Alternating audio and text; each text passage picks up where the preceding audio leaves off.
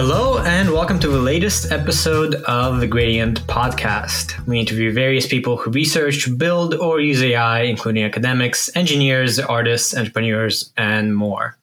I'm your host, Andrei Karankov, a PhD student at Stanford University. And in this episode, I'm excited to be interviewing Professor Chelsea Finn.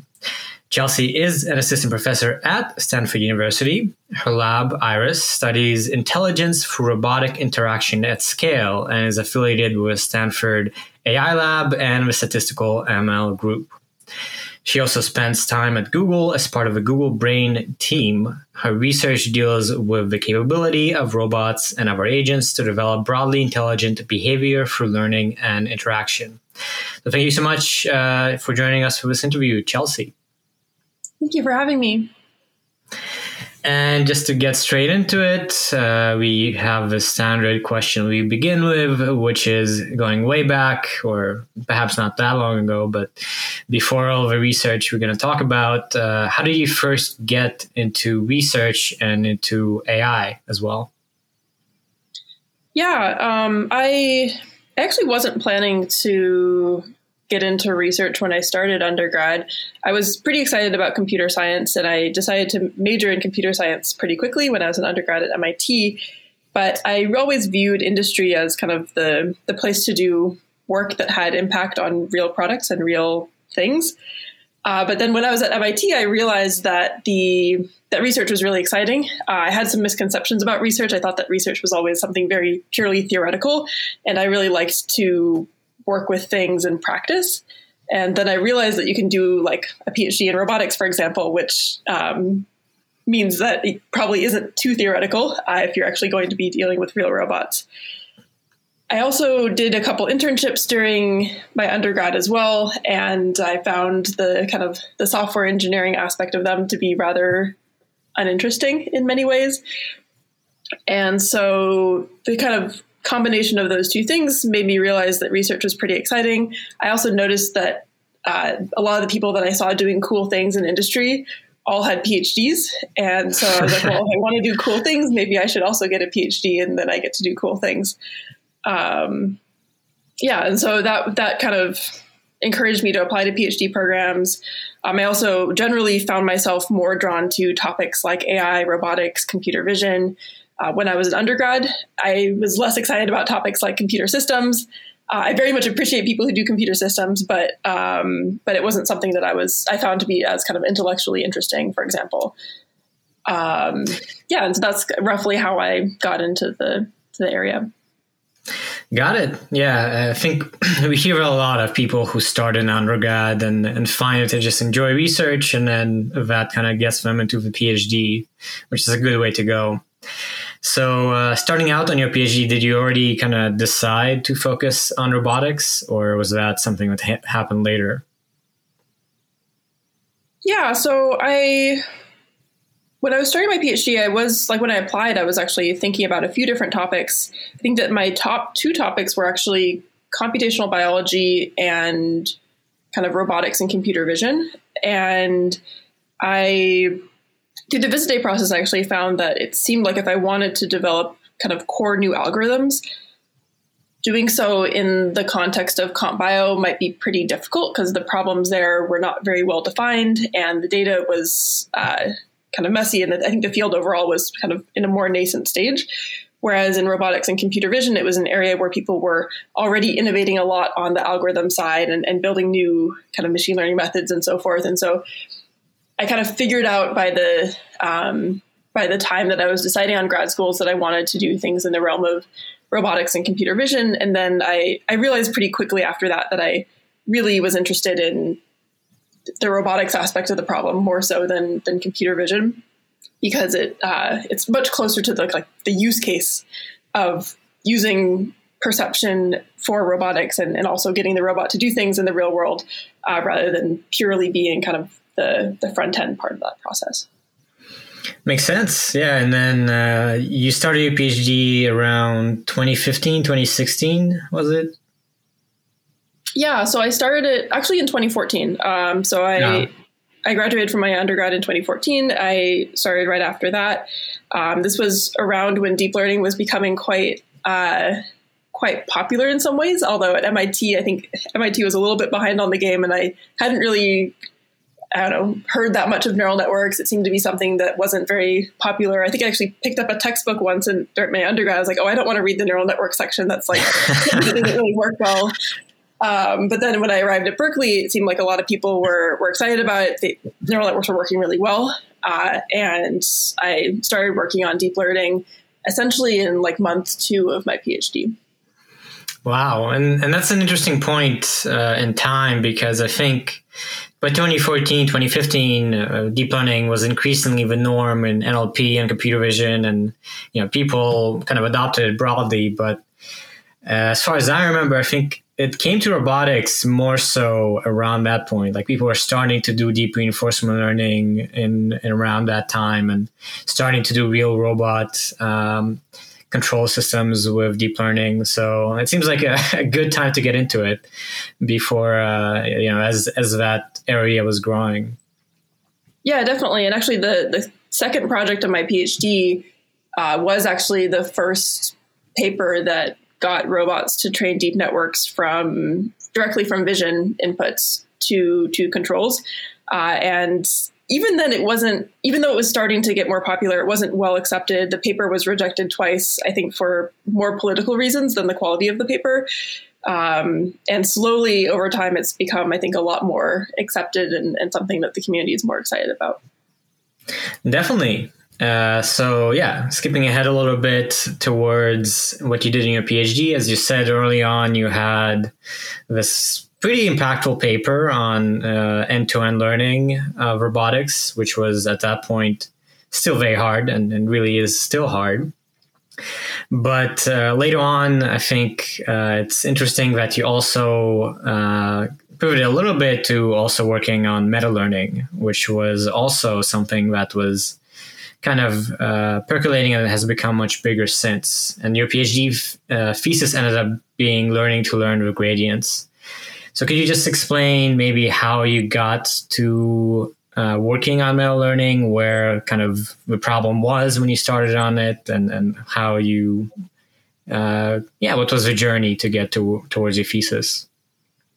Definitely. So the motivation actually came from robotics, which was that we were pretty frustrated that we were training robots like from scratch for every single task. And whenever we ran an experiment, we would kind of wipe away any previous knowledge that it had and have it learn again, starting from scratch for that task. And it just seemed, kind of dumb and it's nice to have robots be able to learn things autonomously, but when humans learn things, they don't start from a blank slate. So yeah, there's an inherent limit in complexity when you start from a blank slate. You need to build on prior learning for sure. Yeah, exactly. And so the motivation was really to try to get robots to be able to have some sort of previous experience and leverage that to more quickly solve new tasks. And essentially, that's what the meta-learning algorithms kind of had the promise of doing. And so in I think 2016, I'd been doing a lot of work on robotics. We had done a little bit of work on kind of leveraging like training across multiple different tasks. But then there was a little bit of work that was enabling what was called few-shot learning, where you took a recurrent neural network and passed data into the model and trained that recurrent neural network to be able to predict labels for new examples by using the data that was passed into the model as like this training data. And so this was pretty cool and it was exciting, but it also had some shortcomings in that it was essentially you're trying to get a recurrent neural network to like mimic something kind of like gradient descent. And this kind of leads to thinking, well, can we instead embed gradient descent into this meta-learning process and allow models to learn initializations, learn features such that if you run gradient descent with a small amount of data, it will be able to generalize well. And so that is what led to the MAML paper ultimately, and which was kind of our initial foray into meta-learning. And the idea, kind of arose from conversations with Sergey Levin, who was one of my kind of co-advisors at the time. And it was one of those ideas where kind of initially we weren't really sure if it was going to work or not, but I basically tried coding it up on a really simple kind of sinusoid regression, like 2D regression problem, or even 1D regression problem. And I got it to work within about a day, and it like seemed to work like almost on the first try. And so that's usually a good sign that you have an idea that's pretty good. And the idea is interesting. Just to recap, is you learn on a few tasks with a neural network, and then you sort of have the average solution, so to speak, and then you can start a new task and then optimize for that new task in fewer steps with less learning, roughly speaking, right? Yeah, exactly. So to try to learn an initial set of weights such that if you fine tune for a small number of steps, you can solve the task very, very quickly.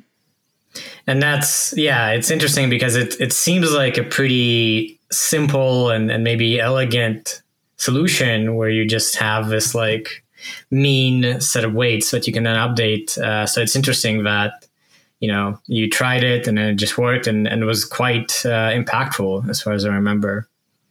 Yeah, definitely. And at the beginning, it really wasn't obvious that it was going to work. It really wasn't clear that you could actually get very far with a single gradient step or a few gradient steps. And also, I mean, like in retrospect, like it's not obvious that you can actually like change the function drastically with just a single gradient step.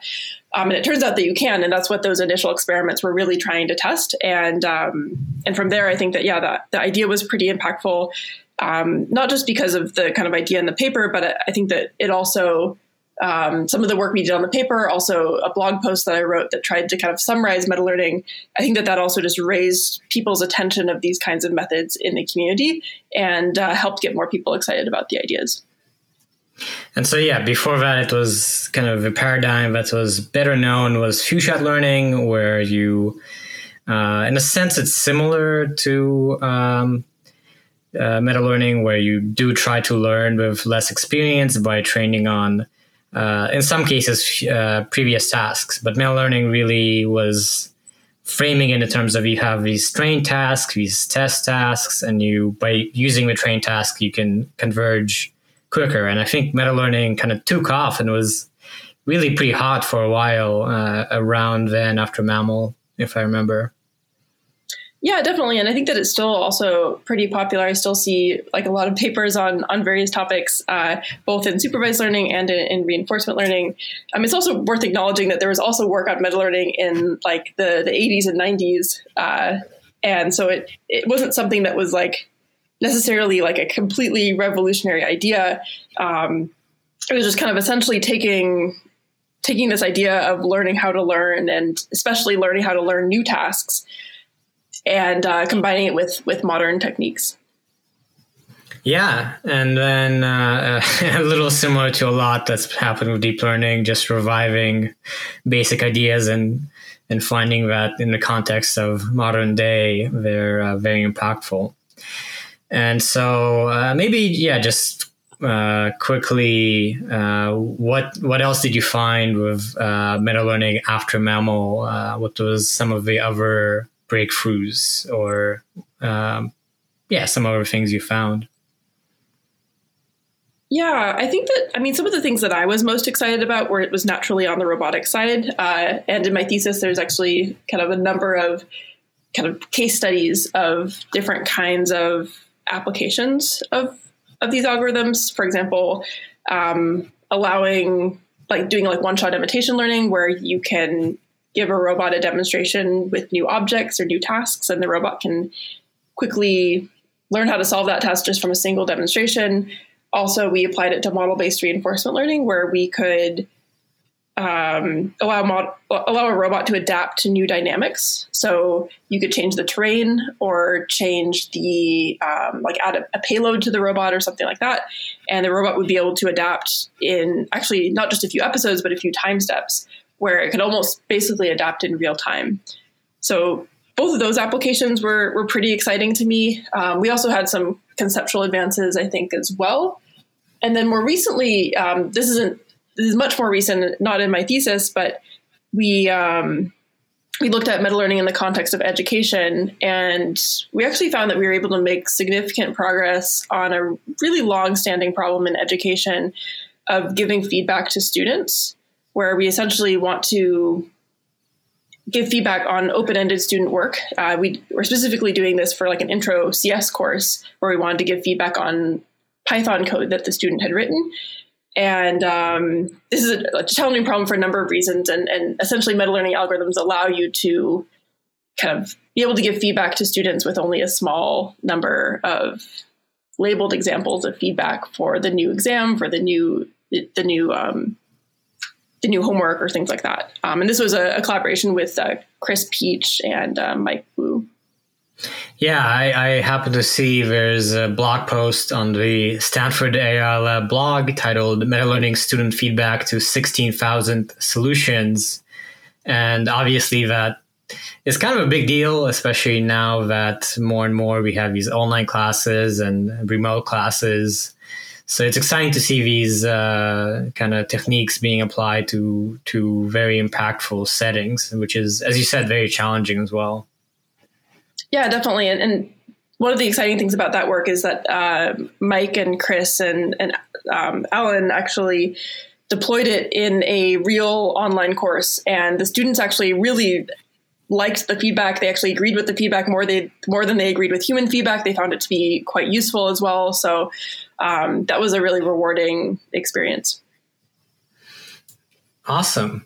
And so moving on to more recent research like that, as you said, for meta-learning, one of the motivations was so that robots don't start from scratch, so that they can actually carry over past experience and, can more quickly solve various things. And there's another branch or approach that you've looked at quite a bit, which is using visual model-based RL. And that's one of the papers I'm thinking to discuss. There was also a blog post titled Visual Model-Based Reinforcement Learning as a Path Towards Generalist Robots. So could you just give a summary of what that whole kind of idea is about and why you think it's promising? Definitely. So the kind of key idea is that robots, we want robots to be able to do lots of different tasks. And one approach for doing that is to essentially learn these fairly general purpose models that try to predict what the future will look like as a function of the actions the robot takes. And specifically, we'll just basically train a video prediction model that is conditioned on the actions, that tries to predict future image frames, conditioned on the current image frame and the robot's actions. And if you can train a model like this, first, these models are pretty nice because they only require video stream and the actions that the robot takes. And so you can just have the robot collect a lot of data in principle and train these models on that data rather than requiring extra labels on that data. And second, once you have these kinds of models, the robot can use them to plan to solve a variety of tasks. And so you could give it a goal, like some sort of task specification that operates on images, and have it use its model to look ahead into the future and figure out which actions it should take in order to accomplish that goal. Overall, I think that this approach is promising because it's self-supervised, because it allows you to solve a number of different tasks. There are a number of challenges with it as well. It's hard to train video prediction models on very broad data sets, although I think that I think there's reason to be optimistic about this. And then also, like, the planning procedure can also be time consuming as well, to actually optimize for behavior that will solve a specific specification. But I also think that this is a solvable problem as well. And the last challenge, of course, is how to best get the data. But overall, in that blog post, in that paper, we showed that you could actually solve a pretty wide variety of tasks, including things like folding a towel over a fork, or picking up an apple and putting it on a plate, or pushing an object across a table. Fairly low-level tasks, primitives and so forth, but still a pretty wide variety of tasks, including tasks with objects that the robot had never seen before.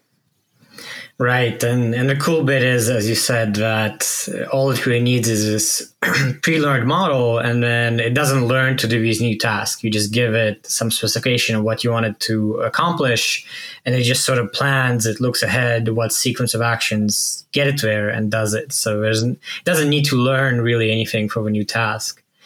And later you showed actually it can also do cool stuff like use tools to accomplish things. It's pretty a powerful idea, even if it's kind of difficult to think about physics and predict video. So it's still definitely a challenge. Yeah, absolutely. And I think that, I mean, in some ways, all the success that we've seen with these very large language models, I mean, that's a very similar recipe in some way, where you try to learn this predictive model of the future with a lot of unlabeled data and use that when solving a variety of tasks. There's, of course, a lot of details that go into things, like typically we fine-tune the models and so forth, but it points towards, or at least suggests, that we might be able to train very large and powerful video prediction models. Yeah, and just recently, a few months ago, there was some work on applying transformers, which are used in these language models, to reinforcement learning, which showed that they learn quite good models. So now with transformers being applied to images and video and so on, I guess it's kind of a matter of time until we see how well that works. Yeah, I hope so. None of the transformer models have shown impressive results, particularly impressive results on video prediction. A lot of them have looked at, I think the most impressive results have been on predicting states, like low dimensional, like joint angles and stuff like that. But I do think that some of those ideas could be, well, they haven't shown like any impressive results yet on the vision side. I think that they certainly have the capability to. Yeah, and it'll be exciting to see what happens there. And moving on to another work, as you said, one of the things that you need to do for this model-based RL is you need to learn to predict the future. And for that, you need a bunch of data, right, of interacting with the environment and having sequences, videos that you can then learn to predict from.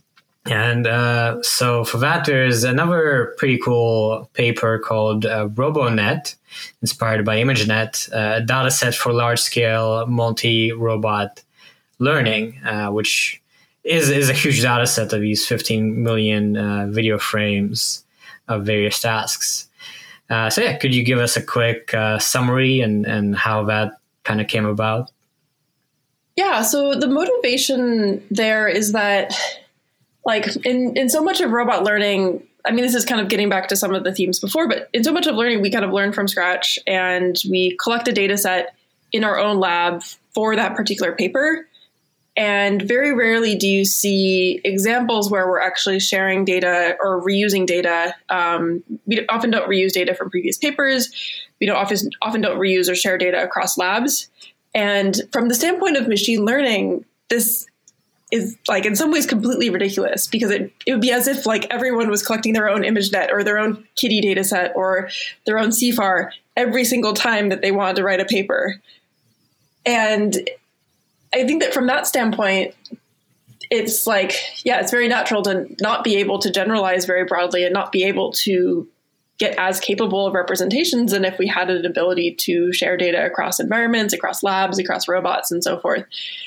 And so we were trying to take an initial step towards building a data set that could potentially be shared across different institutions and so forth. And so the way that we did it is we had a robot at Stanford. We had some data that we had collected before. We had some data that we collected at Berkeley.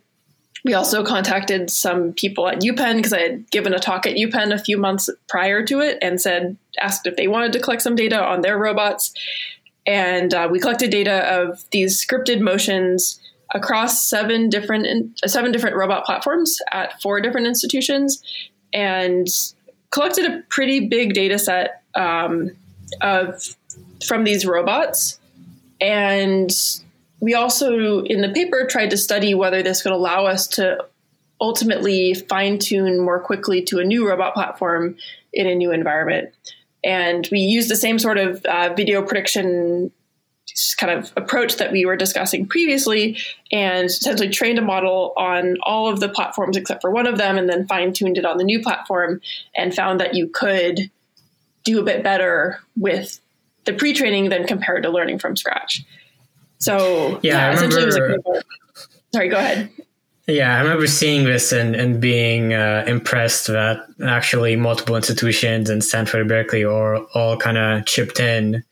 And just to give an idea of the data here, you have this camera view kind of over top looking down on a table, and these robots autonomously kind of mess around. They just like move around and move objects and so on. So if I understand correctly, basically, various students set up these robots near tables, and then they ran for hours upon hours to get all these different interactions kind of just randomly moving about, and maybe with some heuristics as well. I don't remember. So it took quite a bit of collective effort, as I understand. Yeah, definitely. And I will say that I think it took more like robot effort than human effort in some ways. Once you kind of set up the data collection protocol and be on the robot and put the robot in an environment and set up the cameras and stuff, and make sure that the robot doesn't like jam its hand into the table.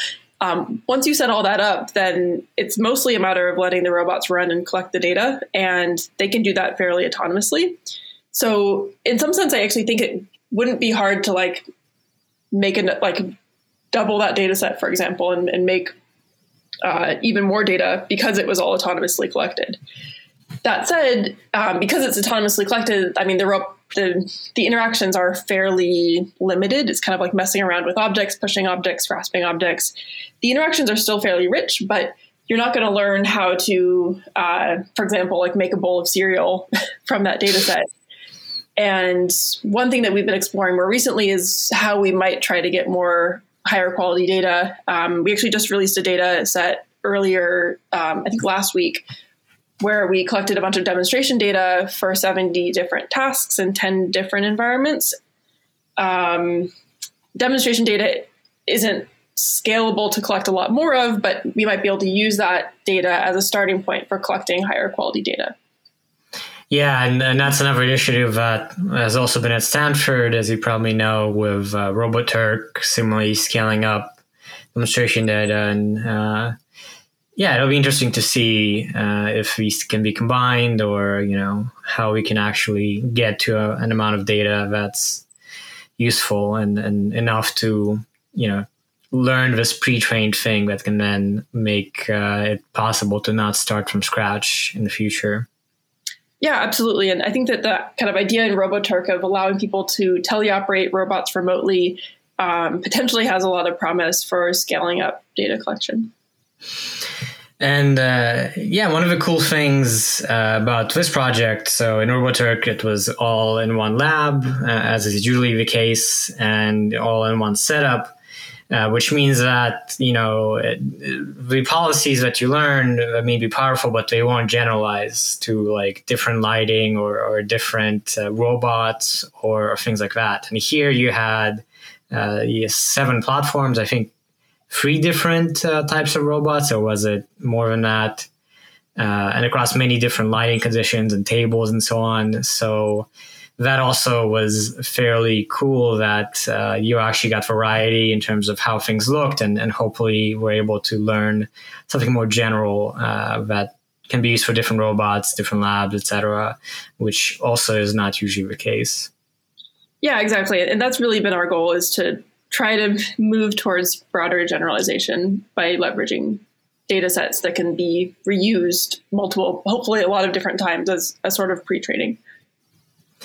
Yeah, and another aspect that I found interesting is with this huge amount of data, you could check if these methods you looked at previously on building predictive models of a future from video, how well you could do. So I forget, can you remind us, like, when you first collected the data and applied the techniques you had, which, as you said, was how you checked if it's useful, like how well did the video prediction work? Was it able to do it well, or did it have trouble? Yeah, it was a bit of a mixed bag. So I think that we were able to get the models to be used for planning for fairly simple tasks. But a big challenge that we ran into was that the models were underfitting a lot. And this is not normally a word that you hear with deep learning. Normally you hear like overfitting and massive overparameterization and so forth. And it turned out that actually like just getting these video prediction models to even fit the training data was a pretty big challenge, because a lot of the video prediction data sets that people have trained on previously are more narrow than the kinds of data that we had. We had 7 different robot platforms. We also had 100 different camera viewpoints as well.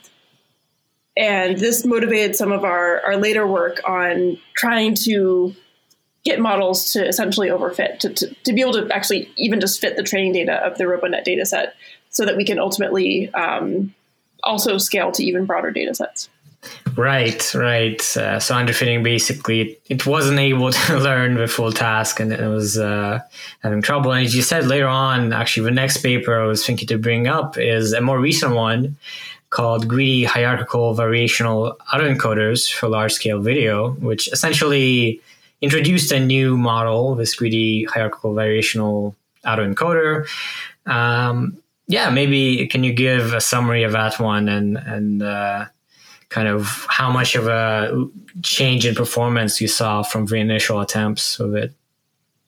Yeah, so our motivation there was that like we're seeing this underfitting problem in video prediction models, and so it also just like making the models larger was also difficult because we were running into the limits of the memory on our GPUs, because ConvNets tend to be very memory intensive because their activation maps are pretty large. So we kind of the idea there was, can we develop a model that essentially trains in a more greedy fashion, where you first train an initial model and then you freeze that, and then you try to train kind of a model that improves the predictions of that model, and so on and so forth. And when you freeze the other, like the previous models, you don't have to kind of back propagate into the weights of that model, and that allows you to get some big memory improvements. We had a few different kind of versions of this idea of this greedy training scheme, and the aspect of it that we found to work the best was a version where we essentially do a kind of layer-wise training of the neural network, where we train first kind of a 1-layer video prediction model, and then we make it 1 layer deeper, and then 1 layer deeper, and so on and so forth. And this allowed us to train much larger models on the same size GPU, and also ultimately led to really substantially better video predictions on broad data sets like RoboNet. Yeah, it's interesting, as you said before, you were underfitting, and one natural response to underfitting is just make the model larger, right? Give it more capacity to learn. So it's interesting to hear that this freezing was kind of an approach to fitting things in memory. I'm curious, then you also have results in the paper on end-to-end fine-tuning, where you don't presumably freeze things. So how did that work? Did you also have tricks on fitting into the memory, or did that involve something, more memory somehow? Yeah, so when we did the end-to-end fine-tuning, we just used a much larger GPU. So we had a couple GPUs that have 48 gigs of memory instead of 24. And so we used those to do the fine-tuning. But yeah, in general, it was mostly just a matter of trying to make the model larger. I should also mention that we actually have a more recent paper that I guess, even though this greedy hierarchical variational autoencoder paper was published in 2021, as to typical in deep learning, things move pretty quickly. And we have a paper called FitVid that was led by Mohammed, I'm not sure how to pronounce his last name, Mohammed B at Google, that actually outperforms the greedy hierarchical variational autoencoders. And the idea of FitVid is to essentially just get a model that can better use its capacity. Rather than making the model larger, can we have a model that can more efficiently leverage its capacity to fit the training data?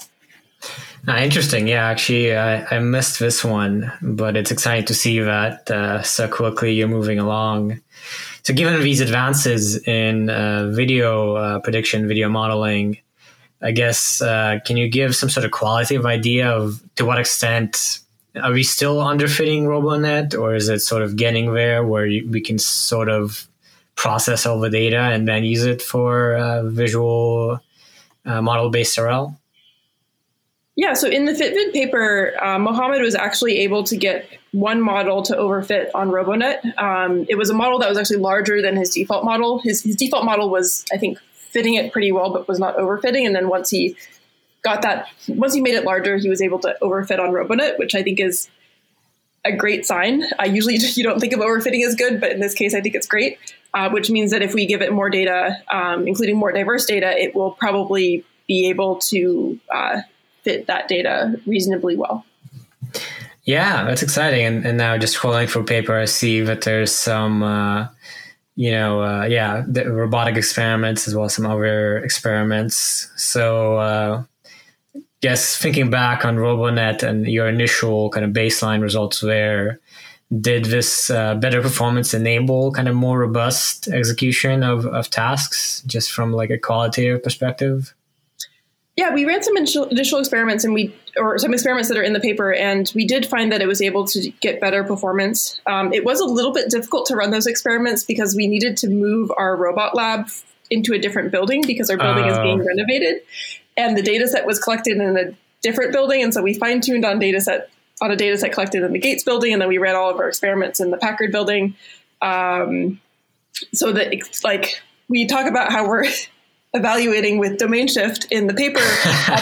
The reason for that is because we needed to move buildings. And so the results aren't quite as kind of typical as, or quite as like black and white and clear as if we had been able to run experiments in our original building. But they do still show that you can get an improvement. Yeah, that's kind of funny. I know being at Stanford, basically during COVID, early on, there was a decision to remodel a lot of where we work in the first floor of the CS building. So all the offices were cleared out, everything was cleared out, and then there was this collected effort to move all of these robots like across the street, which is a little funny. You don't think of that as part of research, but that's the sort of thing you get with robotics, which you don't in NLP or so on. Yeah, and we definitely could have recollected more data in the Packard building, but we were a little bit short on time.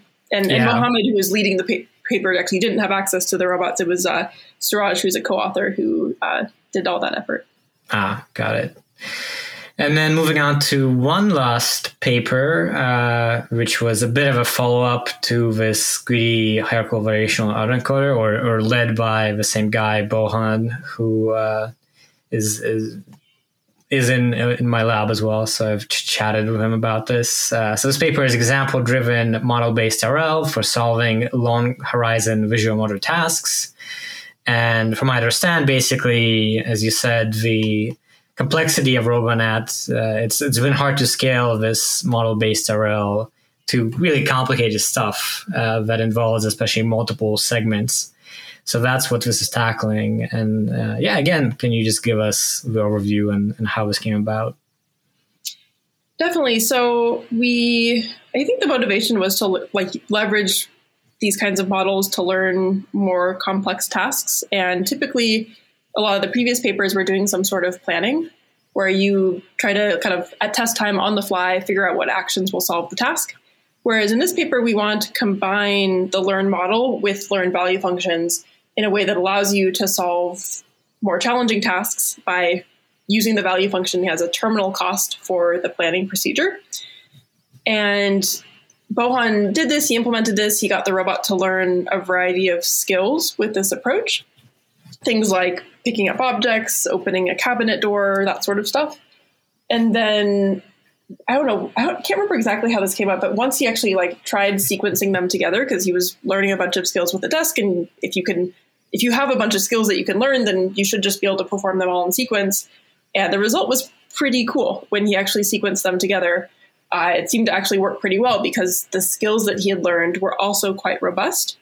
And so the kind of part of the paper ended up not just being an algorithm for learning these skills for solving tasks with visual observations, but also showing that the resulting skills were robust enough to actually combine it with a symbolic planner that allows you to solve it allows you to sequence those skills to solve these much longer horizon tasks. And so the tasks kind of correspond to things like organizing your desk, like putting all the objects into a drawer, or putting an object from the drawer into the cabinet, and which involves a lot of different things like opening the cabinet door, picking up the object, putting it into the cabinet, and so forth. And I was pretty excited to see the robot doing those kinds of things, because typically we're used to doing these very short primitive skills, and in this case, the robot in the end is actually doing much longer horizon behaviors that you might want robots to be able to do in the real world. Right. Yeah, it was interesting. Just looking at the paper, you have, I think, 14 primitive skills. As you said, something like open cabinet, grasp an object from different drawers or a desk, and then you can sequence them automatically. With some human involvement, but you can just specify the end outcome, and then the robot itself can figure out the sequence of primitive skills to get there, and then sequence them, and then you get like a pretty good success rate of I think around 80-85%, which given that you're combining multiple skills in a row, which each can fail and then the whole thing fails, it's very cool to see that this actually works. And not many other papers, I think, have really demonstrated on real robots tasks of this horizon. Yeah, exactly. And it's also like on real robots, tasks of this horizon, also everything is from raw pixel observations as well. And so the robot, we're not using like mocap markers or anything like that as well. And so overall, I felt like the results were quite impressive. The system does use a fair amount of supervision. So for each of the primitive skills, there are these example images that are provided by Bohan. And then also for the symbolic planning, there's kind of preconditions and postconditions that are defined using image classifiers. But I think it's understandable to require supervision for such challenging tasks. And overall, I was quite excited to see the results and what the robot was able to do. For sure. And speaking of real robot experiments, you've been at Google, where they've done this massive data collection and working on QT-Up and so on with like 12 robots. One thing I found fun asking Sergey Levin was what kind of things went wrong and what sort of shenanigans happened with robots. So I'm curious, from your time working on real robots, in your lab or in these various projects, if you have any memorable incidents or maybe, I don't know, catastrophes involving robots. Yeah, there were definitely a few things. I guess one example is I used to work with this PR2 robot, which is a pretty expensive robot, and you don't want it to hurt itself or hurt anything else. And so usually I would stand next to the robot when it was running reinforcement learning and kind of supervise it during the entire experience. And at one point it was, I think, trying to learn a task where it was putting a coat hanger onto a coat rack. And during the RL process, it had learned this behavior where it was essentially just gesturing the coat hanger towards me as if it wanted me to put the coat hanger on the coat rack rather than doing it itself. Wow, lazy. Yeah, kind of lazy robot, which was amusing. And then I've also had a fair share of robots breaking in some way. We fortunately haven't had any of this at Stanford, but at one point I was running experiments overnight on these robots at Google with these older robots that were kind of end-of-life robots. They weren't really meant for anything anymore. They couldn't, and they had kind of had this known failure mode where part of the robot would break and you wouldn't be able to fix that robot.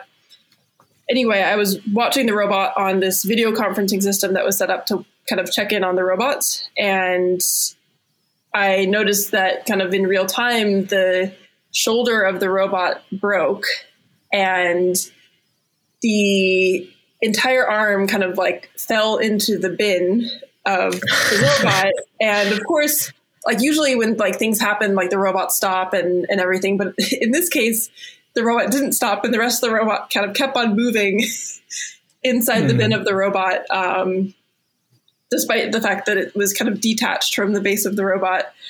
And so that was also something that wasn't exactly expected, especially given that robots often stop for various reasons or various bugs and so forth.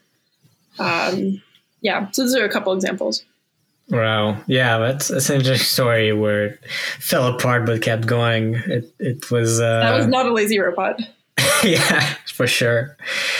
And I guess, one question to wrap up on the research front is, I think a lot of people are excited about this question of how do we get to pre-trained policies, and how do we kind of draw from what people have been doing in NLP and computer vision of doing this pre-training on a lot of data and then applying it to new tasks efficiently.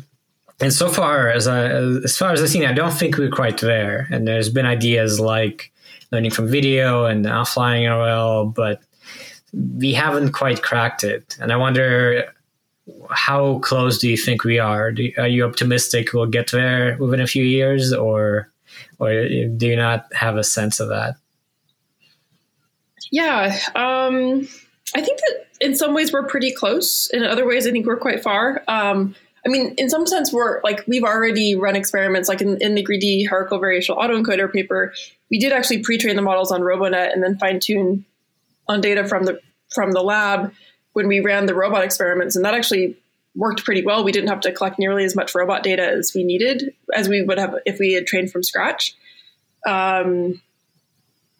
I think that ultimately, though, it would be nice. Like, I think that for this really to work, we need robot learning to be much easier than it is right now. For kind of one reason or another, I think that running robot learning experiments in the real world ends up being quite challenging because you have to set up a lot of different things. You need to somehow give rewards to the robot or give some sort of supervision signal or task specification to the robot. You need to be able to somehow reset the environment or help the robot if it pushes an object off the table. And you need the algorithm to be stable enough so that you don't have to tune hyperparameters a lot.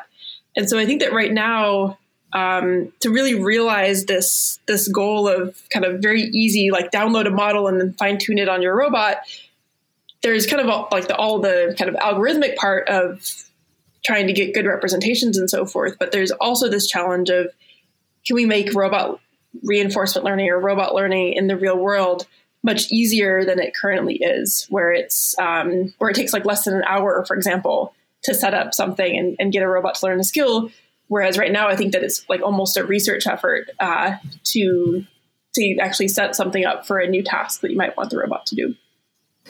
Yeah, that's a big part of robotics research, just the infrastructure you need. I remember starting out in SVL when we were just starting the robotics part, having to build this enclosure, having, to really get, on ladders and stuff and get this going. I wonder how long it took you to set up, your suite of robots when you first got and started up your lab. It takes quite a bit of effort. Yeah, definitely. And I think that some projects and some techniques end up being lower effort. Some of the visual foresight stuff, I think, ended up being lower effort, although it ends up being simpler skills, because we just needed to put a bin into the scene and so forth. I mean, there's still a lot of effort that goes into it, setting up the camera, setting up the drivers for the camera, and syncing things.